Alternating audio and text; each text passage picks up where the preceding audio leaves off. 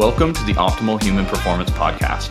I'm your host, Tyler Yorko, and my passion is the pursuit of peak health and performance. This podcast is my attempt to bring you expert insights on everything from fitness and nutrition to mindset mastery. So if you're an athlete looking to improve your game or a busy professional wanting to boost your energy and productivity, this podcast is for you. So tune in, and if this episode helps you to optimize your life in any way, please share it with a friend and leave a review so we can make a bigger impact.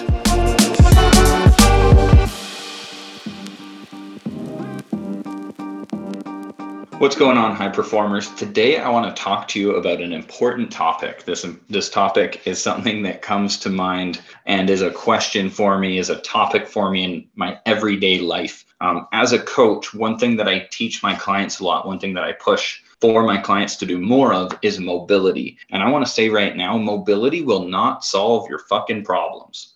Mobility is not the be-all, end-all, best thing on the planet. And when I say mobility, that can be a really broad term, and it's typically used out of context. So I want to go into that for a second. Flexibility is the range of motion your joint and muscles have the capacity to move through passively. Mobility is the range of motion you have the capacity to move through actively. So it's like active movement would be mobility. Now, if we talk about like strength and functional mobility or functional strength, would typically be the strength to move through a range of motion that is useful for whatever thing you're doing. If it's a sport, your functional range of motion, your functional strength is going to be different in basketball than it is as a first baseman in baseball.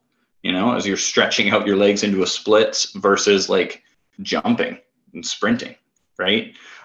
There's different demands. Now, I actually had a client recently talk to me about like, hey, thanks so much. One of the big takeaways that I had is like, I do 20 minutes of mobility every day. Or actually it was, I do 20 minutes of stretching every day. So I'm feeling a lot better.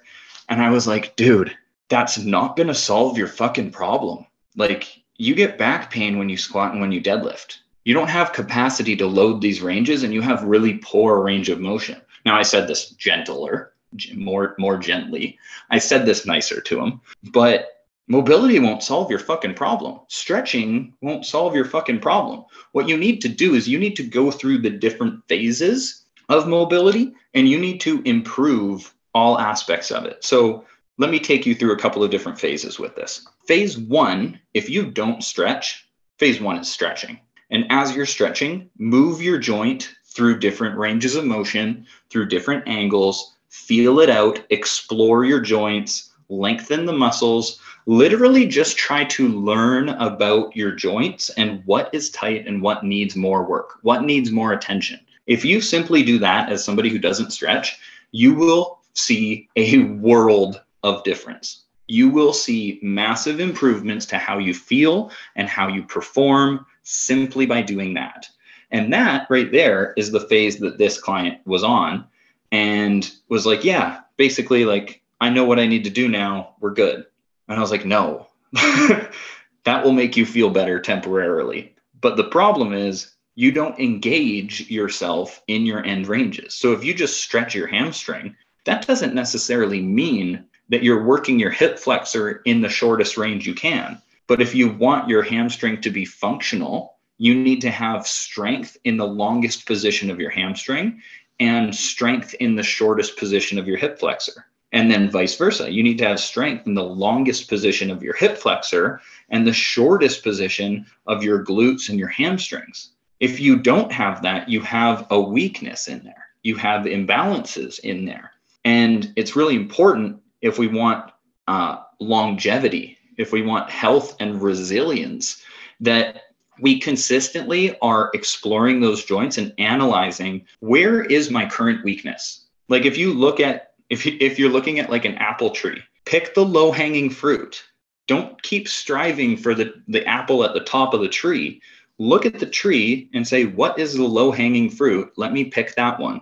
And if your hamstrings are super short and weak, that's your low-hanging fruit. You need to work on that, and you'll get massive returns on your investment. If you are really tight in your thoracic spine and your shoulders are rounded forward and you have poor engagement of your upper back, your mid back, your chest is short, that right there is your low-hanging fruit. Improve your posture, improve the function of those weak muscles, improve the engagement of those weak muscles, stretch out the short and tight muscles, and you're going to get a big bang for your buck, a good return on your investment of time.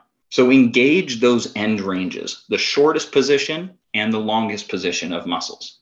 Imagine if you only did bicep curls in the middle range, the middle angles. Yeah, you would look strong. Congratulations. You would have no capacity at the end ranges. And that's where people get hurt. So once you have engagement in your end ranges, the next phase would be loading those end ranges. If we load those end ranges, again, super important, we load it to the capacity of the weak link. We don't just load the end ranges with, say you're doing RDLs, you're doing deficit RDLs. You don't just load that with what you can deadlift. You load that with what the weakest link in that position can do. You increase the capacity of the weak link over time. And as you increase the capacity of the weak links in their end ranges, in their weakest positions, you will find that you are significantly stronger and significantly more resilient throughout the normal range of motion that you would lift in. Then basically repeat that over and over and over again. Continue to increase the end range capacity that you have. Explore your joints to find out what's tight, what's weak, what needs more attention. Give those areas more attention. Do you need to lengthen the muscle? Cool, lengthen it out, then engage it in that lengthened position. Does it have good activation and control in the shortest position? If it doesn't, activate it and control it through the shortest position and try and get it even shorter and try and activate it there, right? Repeat. Start to load those end ranges with the capacity that they have. That starts to feel better. Go back to exploring your joints. Explore your joints. Find a new low-hanging fruit. Find a new weakness. Listen to your body and explore that. But if you don't go through the process of exploring, engaging those end ranges, building up more capacity in those end ranges, and then repeating, I can promise you, if you just stretch for 20 minutes before your workout, you are missing the mark. You are not going to solve your problems in the long term. I can promise you that.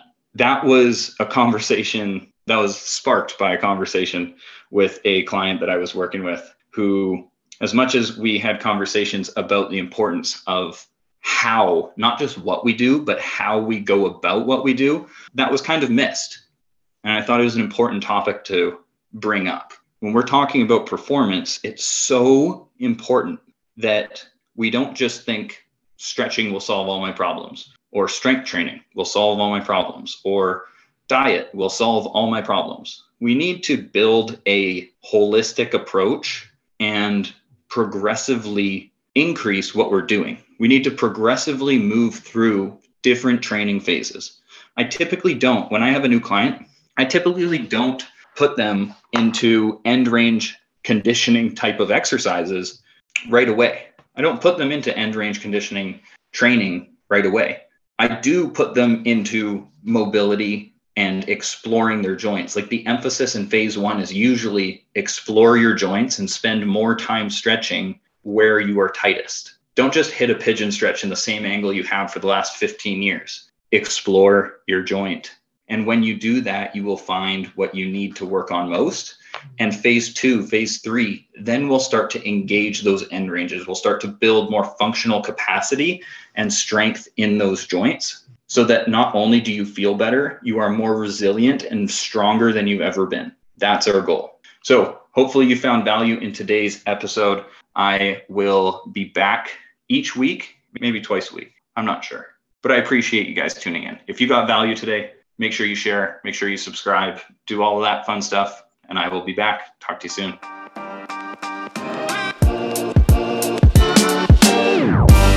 So that brings us to the end of this episode of the Optimal Human Performance Podcast. We hope you found today's discussion valuable and it helped you in some way to optimize your performance. If you found the information shared in this episode to be helpful, please share it to your story, share it with some friends, tag us on social media. You can find me at Yorko Performance on all platforms. And again, thank you for your support. We will be back for another episode.